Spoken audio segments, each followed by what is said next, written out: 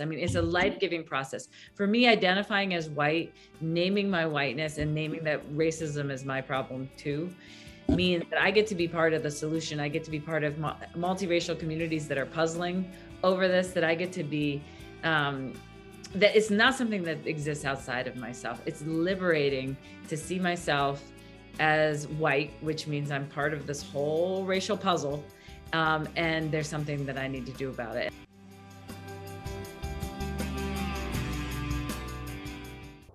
Welcome to Student Affairs Now, the online learning community for student affairs educators. I'm your host, Rochelle Pope. The term anti-racism has become part of the everyday lexicon in the media, organizations, schools, and higher education. Unfortunately, for many individuals and organizations, this has simply involved replacing the word diversity with the word anti-racism.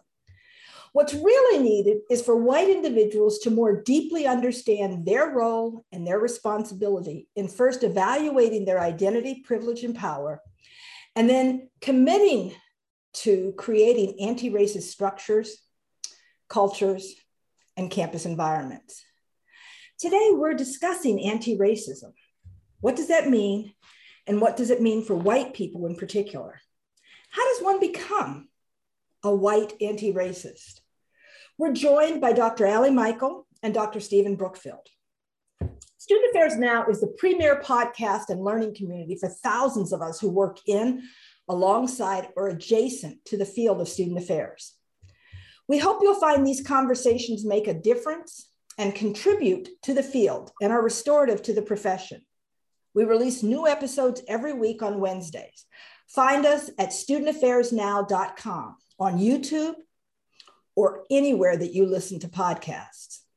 Today's episode is sponsored by Stylus. Visit styluspub.com and use promo code SANOW for 30% off and free shipping. The episode is also sponsored by Simplicity. Simplicity is the global leader in student services technology platforms with state-of-the-art technology. As I mentioned, I'm your host, Rochelle Pope. My pronouns are she, her, hers, and I'm broadcasting from Williamsville, New York, near the campus of the University at Buffalo, where I serve as the Senior Associate Dean of Faculty and Student Affairs and the Unit Diversity Officer for the Graduate School of Education. I'm also a professor in the Higher Education and Student Affairs programs. And UB, University of Buffalo, is situated on the unceded ancestral homeland of the Haudenosaunee people. Alan and Stephen, thank you for joining me today for this episode, and welcome to the podcast. I am so excited to have you here. Can you begin by telling our audience about you, your current role, how you're related to campuses, and a bit about your pathways to the work to your work now and your journey to becoming anti-racist? Allie, how about if you start us off? Thanks, Rochelle. Yeah, it's so good to be here with you and with you, Stephen. I am the co-director of the Race Institute for K-12 educators, and my pronouns are she, her. I live on the land of the Lenape people here right outside of Philadelphia. And the work that we do at the Race Institute is to try to make the research that exists on race in education more accessible to K-12 educators. We find that we actually already know so many of the answers to questions we're asking about racial inequity in schools, but it's often very inaccessible. It's written up in academic journals that teachers can't get to, even if they wanted to, even if they knew it was there, because it's behind block walls, you have to pay for it. But even once you get there, it's often not directly connected to the daily work of educators in the classroom. So the work I do is to try to make that research accessible to educators, not just to put it in their hands, but to create workshops in which teachers are able to actually process the emotional impact of learning about race and racism in their classrooms, where they might not even think that it's there, and then overcome some of their own internal resistance to doing something about it. So that's what I do. And I do it in these workshops that we offer through the Race Institute. I do it around the country, and I work on multiracial teams to publish books that will, and articles that will support educators in the same vein. Great, thanks, Alan. Stephen, introduce yourself. Yeah, yeah, sure. Hi, everyone. So I'm Stephen Brookfield, and I hold a part-time position as distinguished scholar at Antioch University. I also do adjunct work at Teachers College, where I spent 10 years as a professor back in the 80s and early 90s. And right now I'm in Tucson, Arizona, escaping the Minnesota winter, where I am most of the year. And I think there's 22 different tribes in the Tucson, federally recognized tribal nations in the Tucson area alone. But the lands that I'm on are the Tohono O'odham and the Yaqui tribes, those two tribes. My pronouns, he, him, his. And I think I got into this work by having the very fortunate experience of co-teaching for about 10 years in Chicago as part of a program I helped set up. And I co-taught with two African-American women. One was an Afrocentric theorist, Scipio Colin Jr. III, and the other was a critical race theorist, the late Elizabeth Peterson. And that was just an invaluable experience for me. It was a real gift. It definitely heightened my awareness of what my own white racial identity meant. And it played out in the three of us talking about the racial dynamics that we experienced as a team as we made decisions, and the ways in which deferrals to white supremacy still were in the room, even though my colleagues considered themselves, and I certainly considered them, as way more knowledgeable and evolved in this area than I was. And so that really got me into this. And then, so since I'd say the kind of mid-90s, it's been a real preoccupation of mine. But I tried not to write or speak about it for about 10 or 15 years. I felt I needed to learn before doing anything. And I, as Ali says, you know, the accessibility of this material is so important. And so most of my work is out in the field, working with colleges and universities, but also corporations. I got something with the military later this week. You know, all different kinds of organizations, predominantly white ones, trying to figure out how do you get people to understand what it means to be in a predominantly white organization, the white supremacy that lies behind that, as the idea, and the practices that it enables, and just what it means to have a white identity. So working through that practical dynamic is something that I find endlessly fascinating and frustrating at the same time. Sure. Well, you know, it's so funny to me to have you both introduce yourselves, first of all, because both of your names are so well known in higher education settings and K-12 settings, and in the world, you know, your books and how you've really influenced so many, me included. So I really appreciate you doing that. And then just getting those glimpses of you and how you get to where you are, which sort of leads me into this next question. Stephen, when I read your book, you talked about, you speak so much about the importance of stories and of our learning and sharing these stories. And Ali, having heard you speak and looking at your materials as well, stories about this journey of how you came to where you are in looking at being white, talking about this white identity, and talking about being anti-racist. And I was wondering if you could share with our listeners your own story about learning and unlearning racism, why it's important for white people, especially, to understand this journey as they strive to be anti-racist. I'm going to ask you to start off again, Ali. So I think this is a great question. You know, I talk and write a lot about whiteness today and about race and about racism. I'm a co-editor of this book, The Guide for White Women Who Teach Black Boys.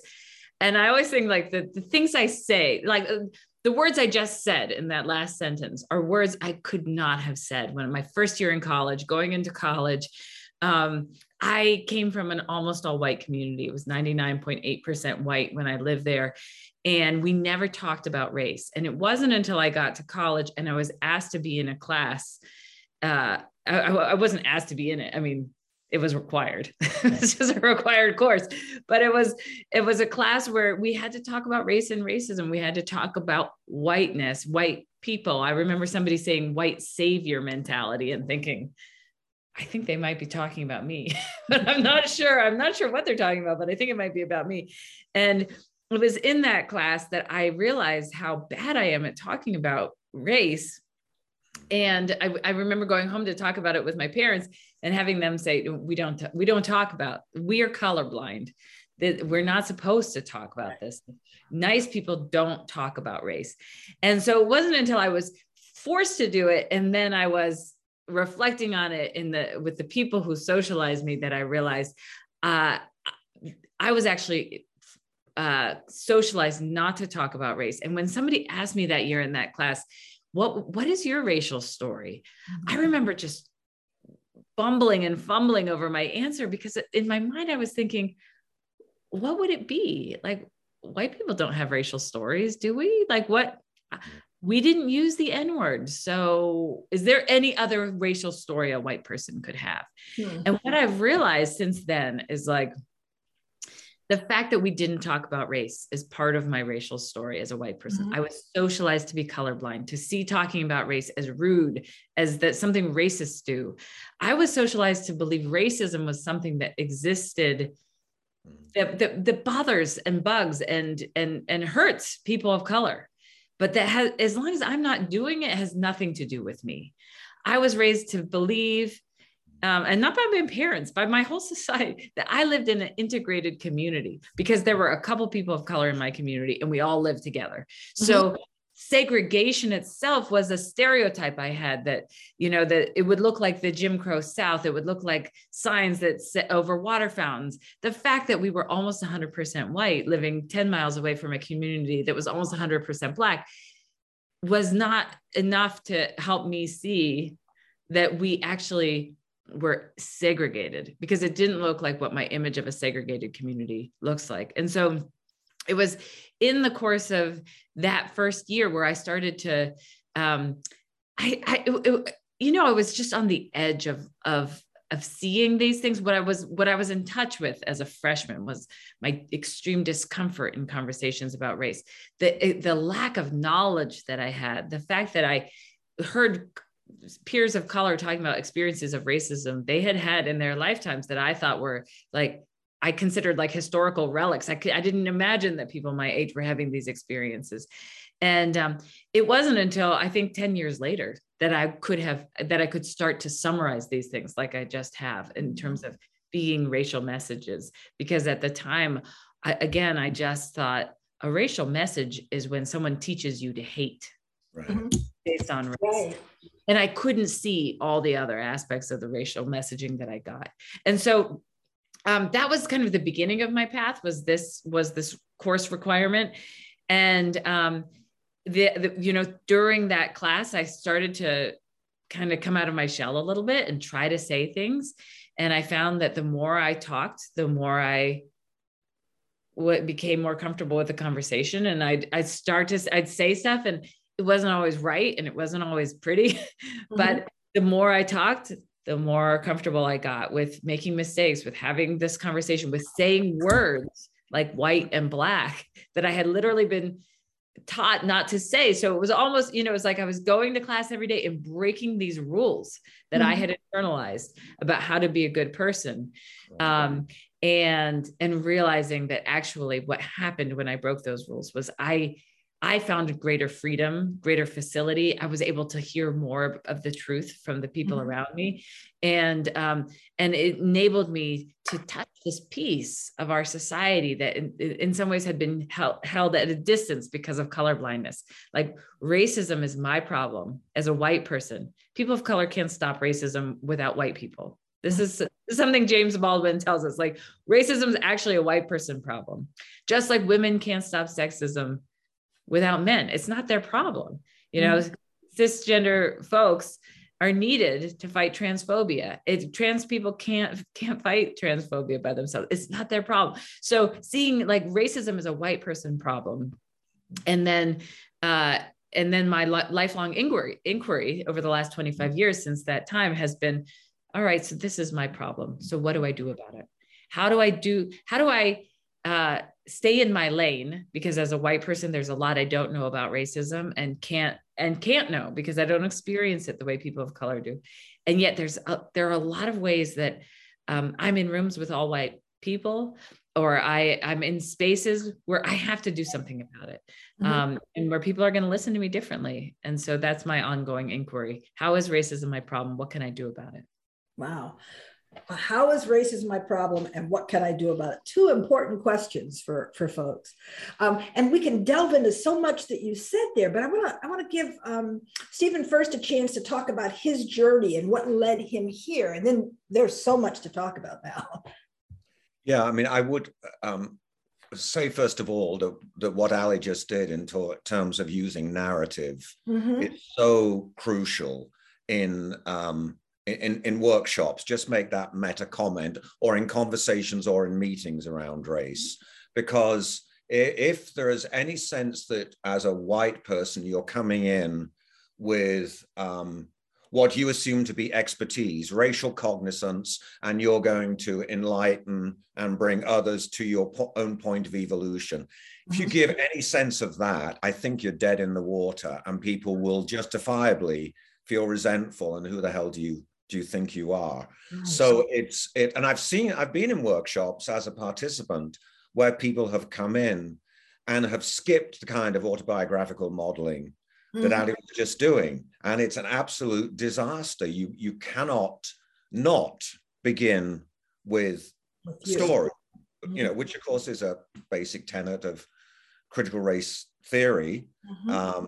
But it's just, I think, also as an adult educator, good adult educational practices. And as someone who studies leadership, it's a good leaderly behavior, beginning with your own narrative experience. And, so much of what you say, Ali, applies to me. I think the biggest change from me has been moving from an intellectual understanding of this to an emotional comprehension of the rawness of the work, and that you can't do this, you can't initiate this conversation without the emotional tone just becoming much more uncertain, contentious, uncomfortable for many. And I think for many of us, when that emotional tone lurches over into anger, expressions of righteous anger, people crying, the level of voices going up. Many of us who are white, at least, well, I was speaking for myself. I used to think, man, I've really lost the plot here. Let's take a break, reconvene until things have calmed down. It's also a very patriarchal thing, okay? Let's let things calm down, and then when you're calm, we can talk about this. You can't put up with, I get impatient with stuff. This is what I want to do, but it's hard to learn the kind of radical patience that you need sometimes in some settings to say people are not at the place you want them to be. You can't wish them to be at that place. Right. You have to find a way of bringing them there. And I think the narrative modeling that Ali did and that you've encouraged, Rachel, is something that does get people there and that starts them off. And now, part of me still shrinks from an open display of emotions, because that's partly Englishness, where I was born and grew up. It's very much patriarchy. Mm-hmm. You know, if you we should not let women have access to the reins of power because they're likely to make emotional decisions. And then presenting men as emotionless, mm-hmm. Which is so crazy when you think about it. Right. So anyway, I'm rambling now, but one of the things I have, maybe we'll get into intersectionality a little bit more later. I'm always trying to make connections between something like white supremacy and patriarchy as dominant ideologies, because I've grown up in a critical theory framework, and I'm more used to thinking systemically. Mm-hmm. It doesn't freak me out as much as it does some others. It's still difficult, but I have to understand that I'm one of a very small minority who thinks that way. So when I go out into rural Minnesota, I have to understand everybody is in a deeply individualistic paradigm, and it's very strange for me to come in to them. It's strange for me to come in and say, well, we're going to talk about what it means to be white. Mm-hmm. And even if I start with my own whiteness, my own story, and then have some digital testimony on it, it still goes a lot slower than I would like. And learning to acknowledge and live with that and not let it demoralize and frustrate me to the point of thinking I'm done. Mm-hmm. That's I think part of the learning that goes with this work is learning to accept that, you know, truth and awareness, they have their own rhythms, and you can't force someone to trust you. Right. There needs time for that thing to gestate. And I think being trustful of the person who's doing the work is an enormously important dynamic to consider. What does it mean for me to be trusted? Is that the same as me being liked, which I don't think it is? What does it mean to be authentic? When does use of narrative become performative and a display of how woke I am? So even doing something like I'm doing now has its own dangers because it presents me as a fully evolved, racially cognizant person. And I'm not. I'm just struggling with, like most people, with my own learned white supremacy. That's the only thing I have experience of is struggle. That's about all I could say. It's really interesting, some of the points that you got at, and I think that this speaks, this will also speak directly to our audience, that, and it is one of the frustrations that folks of color, you know, and BIPOC folks experience, is that it becomes this intellectual exercise for so many, and they don't step out of that, you know, that it's not, well, right, you've read the books, you've got this, but there is a real component to this. And until you're willing to get inside and look at yourself and tell your story and recognize that you've worked, if you have, to move from here to there, and that there is still more to the journey, that whole cultural humility part that I heard in both of your conversations. Now, one thing I want to get back to is a little different. And I've heard you both speak about this in different ways. Right now, we are seeing legislation, we are seeing policies, and we're hearing lots of people bloviate about discomfort. You know, like we don't want to talk about these things in class because it's making white people uncomfortable. And so therefore, we shouldn't be talking about these things. We shouldn't talk about critical race theory. We shouldn't talk about racism because it makes white people uncomfortable. And yet, Allie, your story was so powerful about your discomfort in that class as a first-year student on college, and you know, in a class, and it was because of working through that discomfort and trying and talking about race when you've been taught not to talk about race, that made all the difference in terms of you now saying this is an important topic. And so if there hadn't been that discomfort, everything we know about how people learn, if there's not this discomfort, there's no reason to change. So I was, you know, that was so powerful to me to hear in two different ways from both of you about this. One, it is going to be uncomfortable, how we can mitigate some of the discomfort, but how it's necessary to get to the next stages. thoughts on that?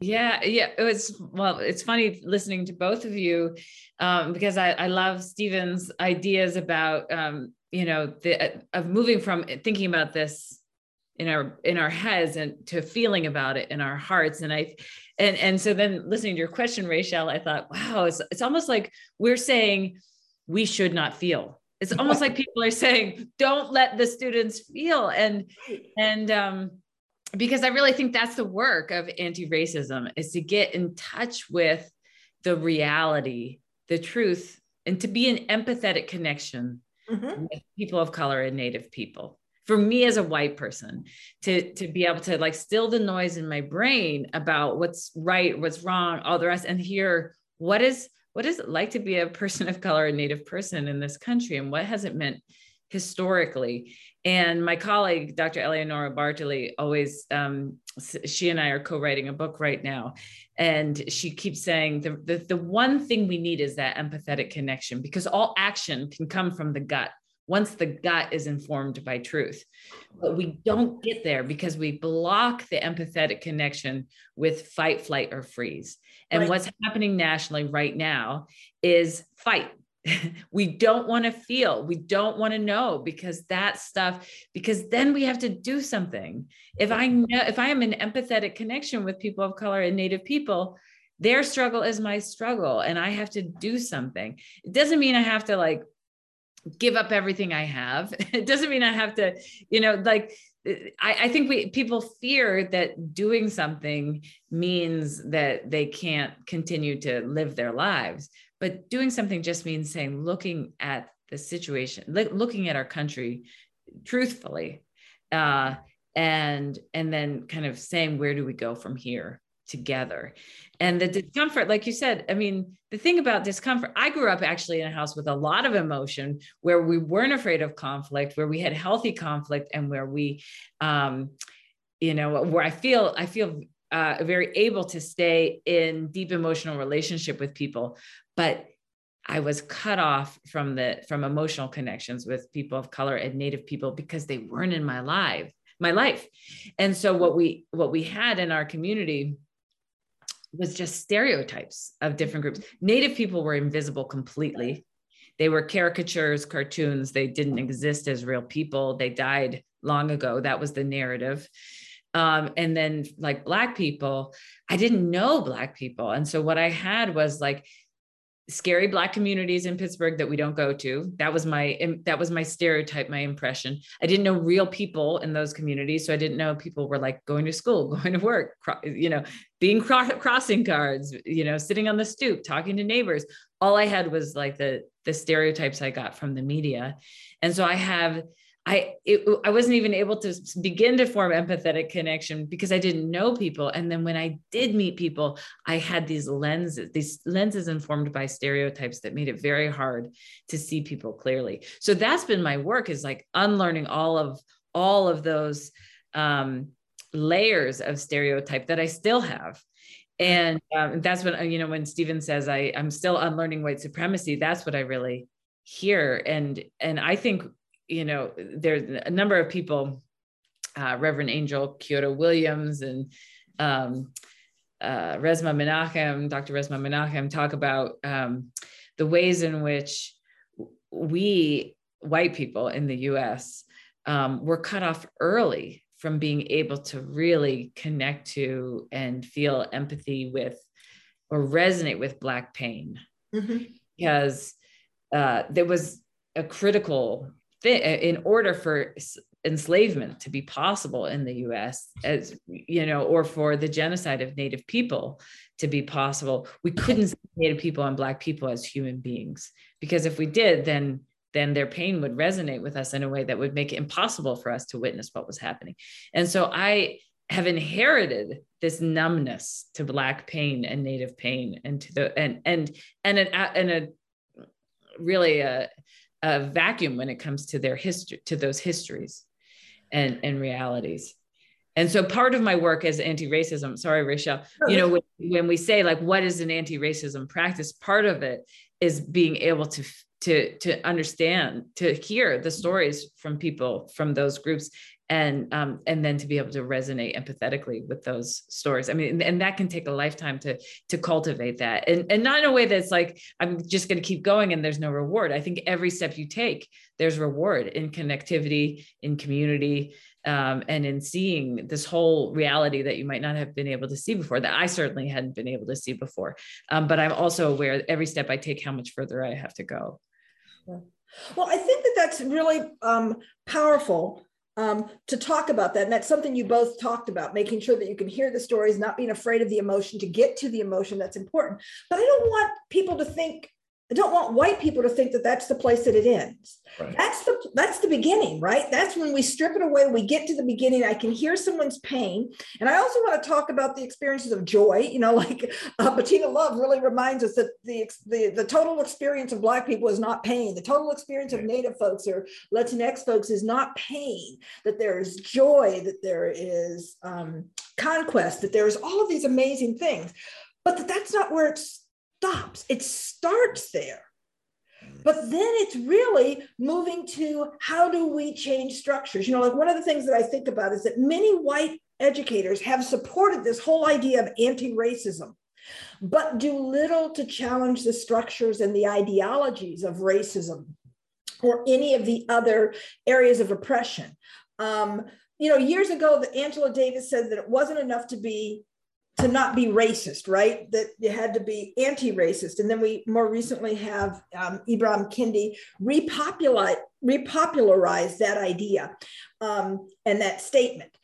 And so what I'm trying to figure out is, how do we help white people understand, get to the emotional reaction, but not leave that as the place to be, and not just keep looking for BIPOC folks to share their pain, but instead to say, here's my own pain now.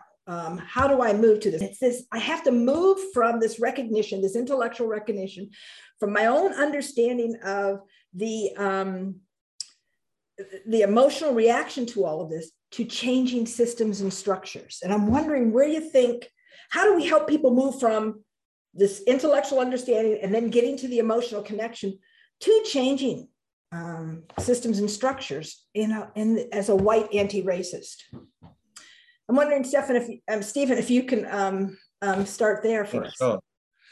Yeah, I mean, as Ali and you were having that exchange, one of the things I was thinking is how on campus we are so soaked in Eurocentric epistemology. Right. And we don't name that very much, but it's you know, years ago in Teaching to Transgress, Bell Hooks talked about bourgeois decorum as the norm in meetings and advisement and classrooms and so on. And the privileging of solo scholarship, the privileging of text, the denial of personal narrative. Well, you know, we are just soaked in a system which makes it very hard to get to this point of acknowledging emotion. Right. And actually acknowledging emotion is derided as touchy-feely, right. Or, you know, that's not really academic or rigorous, it's non-rigorous. So we're fighting a whole epistemology that's part of white supremacy here. So you know, it's tough to get to think through, all right, how do we get to taking action? But I think one thing that we do is listen to BIPOC communities. Mm-hmm. What is it that people say? Those who in our heads we're trying in some way to be an ally or support to, which is very problematic in itself. Maybe we'll get to talking about that. But just listening to those voices on campus, how do they experience the campus, mm-hmm. and centering that, but without making them go through testifying to all the traumatic stuff that's happened to them again and again and again, which is why I think digital narratives are for me a very important source here, instead of requiring my colleagues to testify yet again to the things that they've experienced here. But I do think that's where you start. But then you have to think of white-only spaces for this to happen, because in my experience, my students and my colleagues of color get so sick of hearing whites come to wokeness in front of them. And so if Ali and I kind of talk about our journeys and that takes up the space, right, our colleagues of color are thinking, well, what the hell is going on here? You know, it took you this long to realize this. So I'm always thinking about, all right, number one, let's work on white spaces. Let's name white supremacy as the problem, not diversity. Let's reframe DEI, as you were saying earlier, as racism and white supremacy. That's what we're getting to. So we have the testimony of the folks on campus. We have trying to name what we, what we're trying to do in terms of racism and white supremacy. And most institutions will say, we want to be anti-racist. Well, then you have to use that language and that mission and reframe it as that, well, that means we have to look at racism, not at an inclusion, but we have to look at racism, which is a system of exclusion.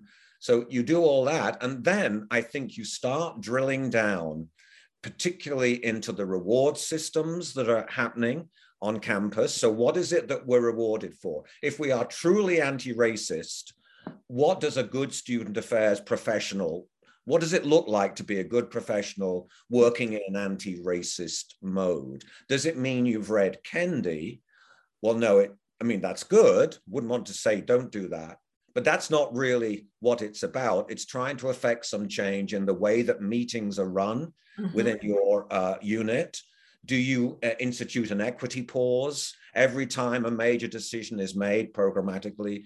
Do you just say, all right, let's think about who's not in the room here? Do you get the president and the board of trustees to come out from their positions of senior leadership, particularly the governors or trustees who are always behind the scenes? We need them out publicly in front, modeling a conversation on, instead of having a convocation or state of the university address, let's have the trustees engage in a conversation about what it means to be white in my own life, how I've negotiated my whiteness and how I feel it has framed the way I take decisions and so on. You need to build networks with people across your own institution, because if you just do this work alone, you will be picked off and quietly removed, gaslit.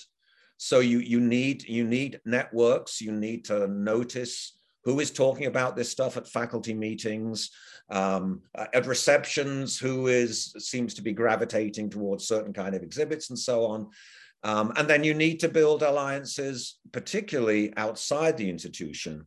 And I've found that if alumni of color raise a question about how they experience the institution, that is incredibly powerful. So I'm always looking, all right, what is the external support we can get here to nudge change?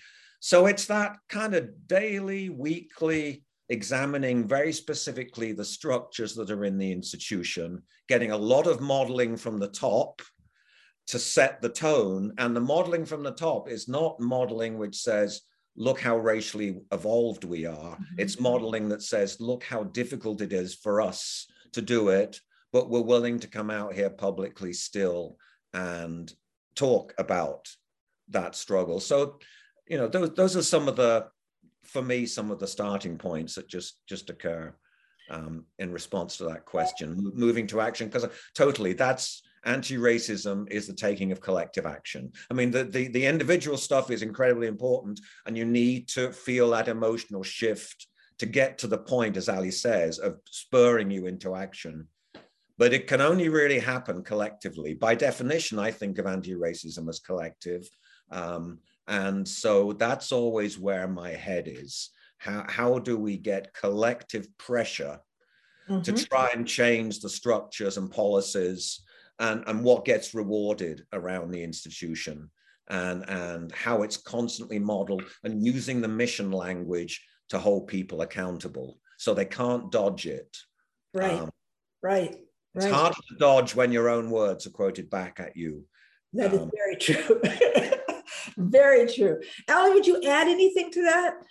Well, I love the image of collective anti-racism. I absolutely agree with that. And I think that, to take it back to something that we were talking about earlier, in terms of how can white people help other white people engage in anti-racist practice. And Stephen was saying, if you come in and you just try to start lecturing and say, what you're dead in the water. And when you start from a place of telling your story of racial humility, of what you know, bringing what you know, and also bringing what you don't know, you have a much better chance of helping people come along. And one of the things I think in terms of anti-racism is that for a long time, I had the misperception that what it meant was, if I'm anti-racist and this guy's racist, then my job is to take out this guy. And to just underscore what Stephen's saying about collective anti-racism, the way I think about it now is more like, if I'm anti-racist and this guy says something racist, my job is to approach this guy in a way that's going to support them to take the next step on their anti-racist journey. And I picture this path.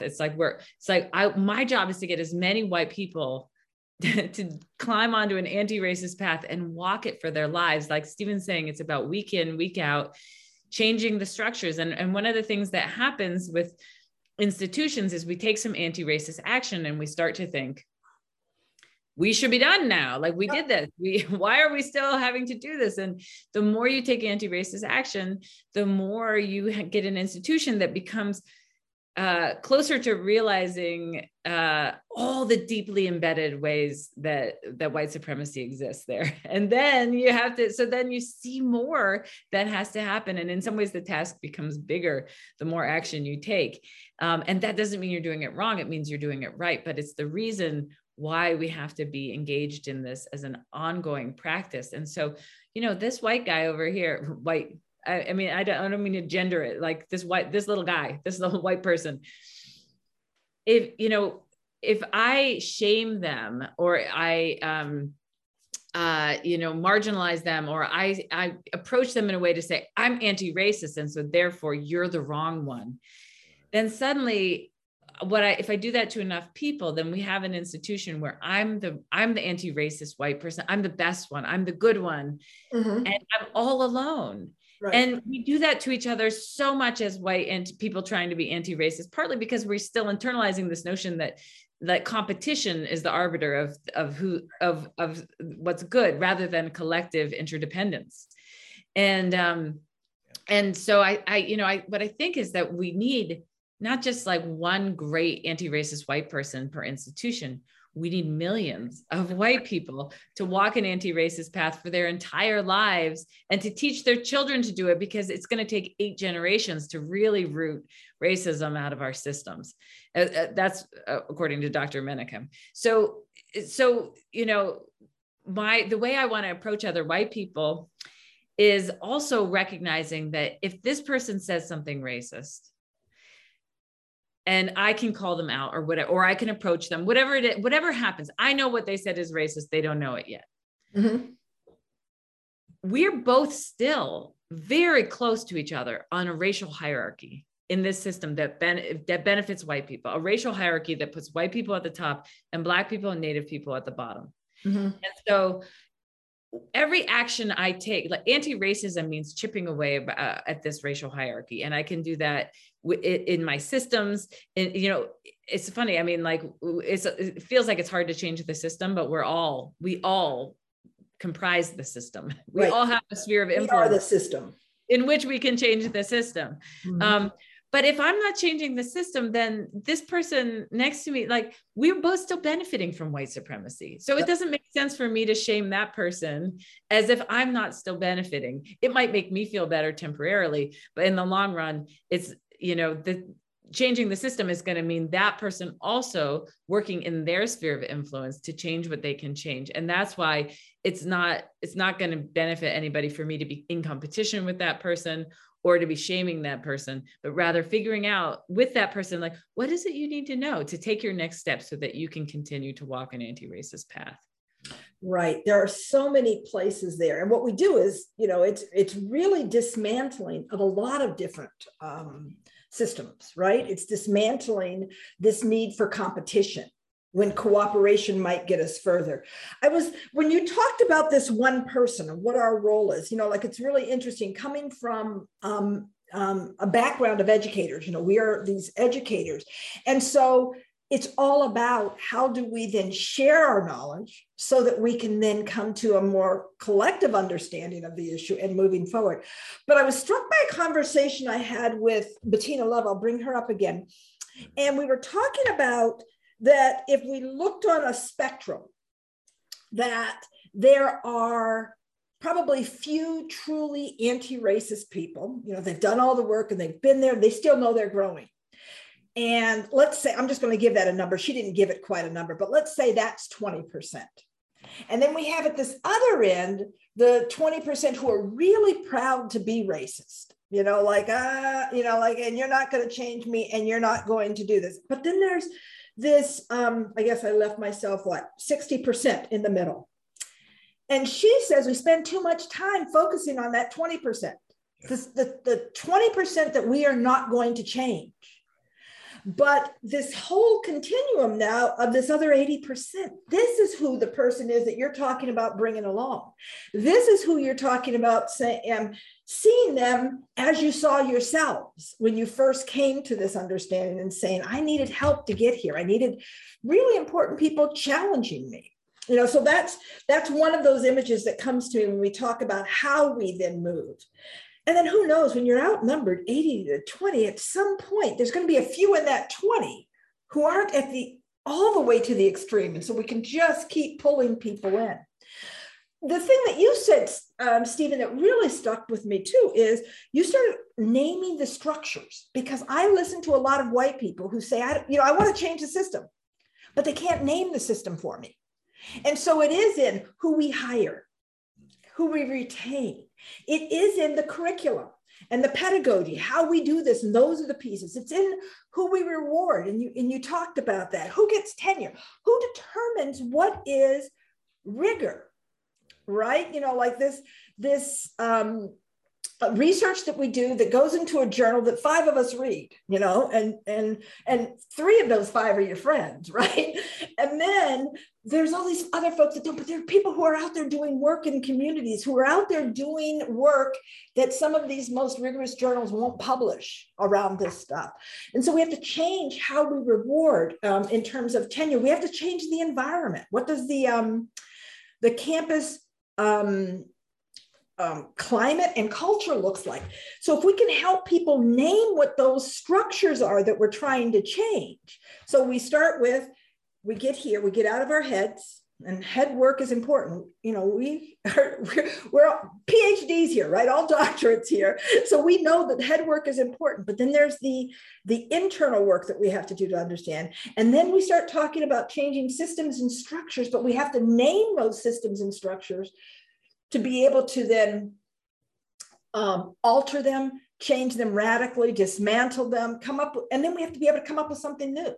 What will it look like when we've reached it?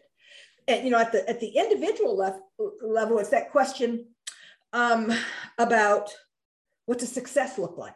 What does success look like as we talk to people in these conversations and these trainings that we do? What does success look like when we've changed tenure?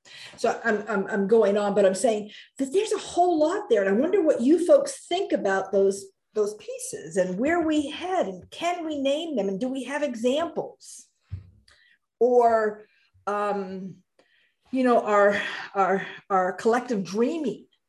We need dreams to get us where, to know where we want to be. I mean, one of the things that, as I think very specifically about hiring policies, if we're really trying to get an anti-racist, or let's just even call it a diverse campus, we need to have cluster hires of people of color. So it's not one Black or brown or Indigenous face or Asian face in there. That we then plaster all over our brochures and on our web pages, right, and feature in the alumni magazine, and be on every committee that is on campus. Yeah, exactly. So you need that those cluster hires. I mean, that's a fundamental change in hiring policy. to be thinking, all right, if we really take this seriously, we don't just dot individuals around our departments. We have to think of cluster hires here. Or if we're thinking about creating a diversity center on campus to spearhead this work and be a source of resources, it is, I'd say 99% of the time, it's always a person of color who heads that. And I understand the rationale for that, because they are the only ones who have the experience of sustained racism as a recipient of it. Of course, I have the sustained experience of racism as an enactor of it. So when white people say, well, I have no experience of race, well, yeah, you say, right. Well, of course you do. You have a lifetime of internalizing and transmitting this. But I would love to see more a multiracial team head a diversity center and model between them what a conversation across racial identities looks like and how they themselves deal with their own dynamics, because then you're providing a model for the whole campus of what facing this problem head on might look like in an authentic way. So yeah, you've got to get right to the granular level of hiring practices, let's say. That's just one thing amongst many, many.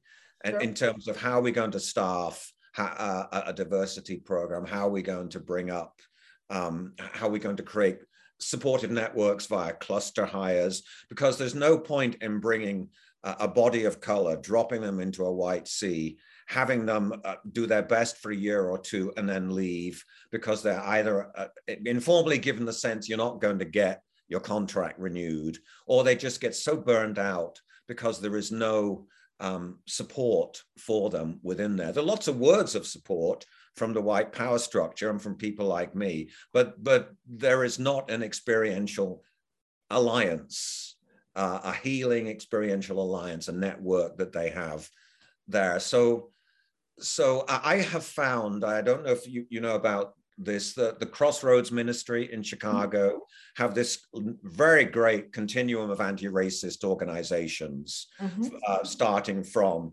fully exclusive on the left, far left, and then fully transformative on the far right.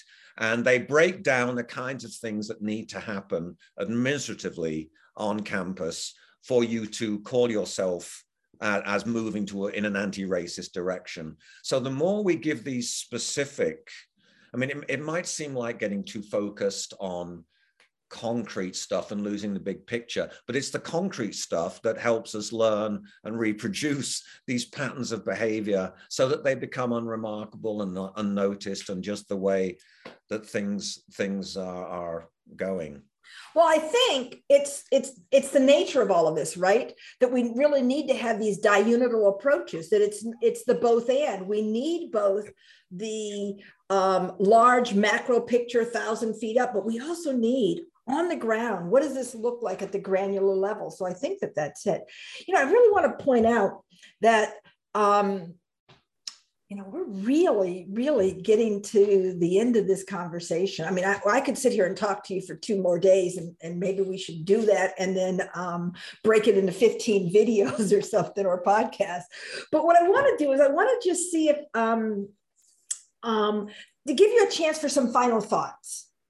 Each of you just take, a minute or so to say, here's something else I'm thinking about this that we didn't quite get to. And I'll let you start there, Allie. Well, I just wanted to add on to Steve. I love talking with you, Stephen, because you are good at the micro steps that we have to take, and looking departmentally and looking at the structures on campus which I'm not as good at. So I appreciate being able to listen in.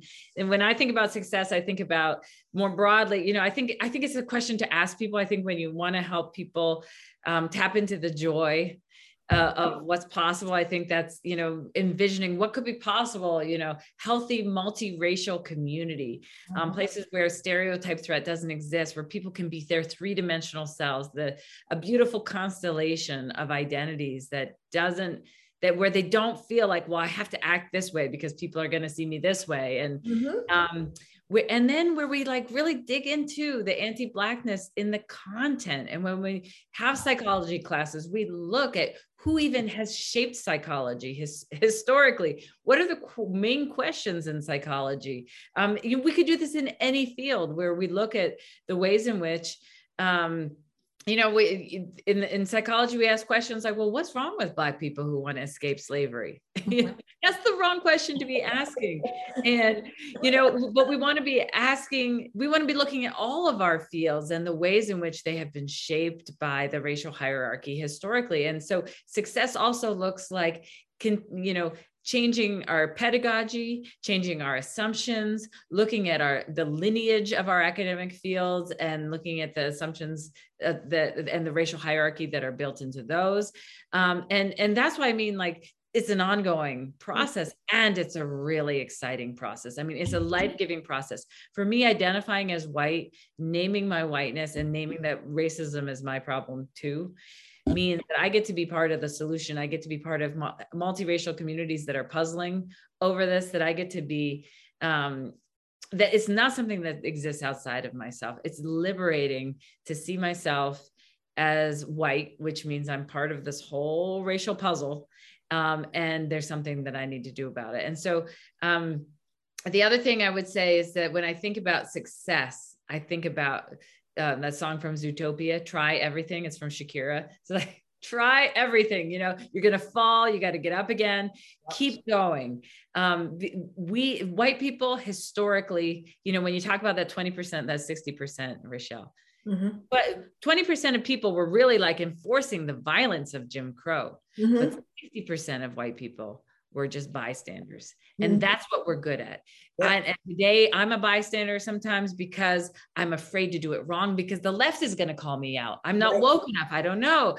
I don't know the perfect answer. The truth is, there is no perfect answer. If there was, everything would look really different. Nobody knows the answer. But what we have to do is stop being afraid, take action, assert what we believe, and just kind of put our voices out there, and to try things and then get feedback. And people are going to say, you know what, that's wrong, or that was oppressive, or that thing you did that carried a lot of white supremacy with it.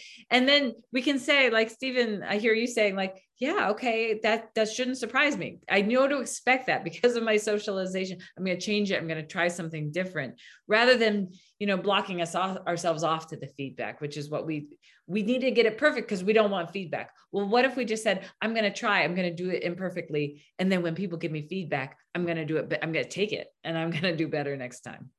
I'm going to fail. And the next time I'll fail better. The title. That's right. Travis. Now I can't think of his name's book.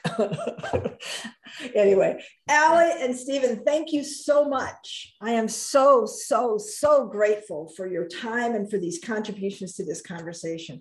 I know this episode is going to be turned around and aired rather quickly, so I want to send my heartfelt appreciation to Nat Ambrosi, who does our behind the scenes production. Thanks, Nat. I really appreciate it.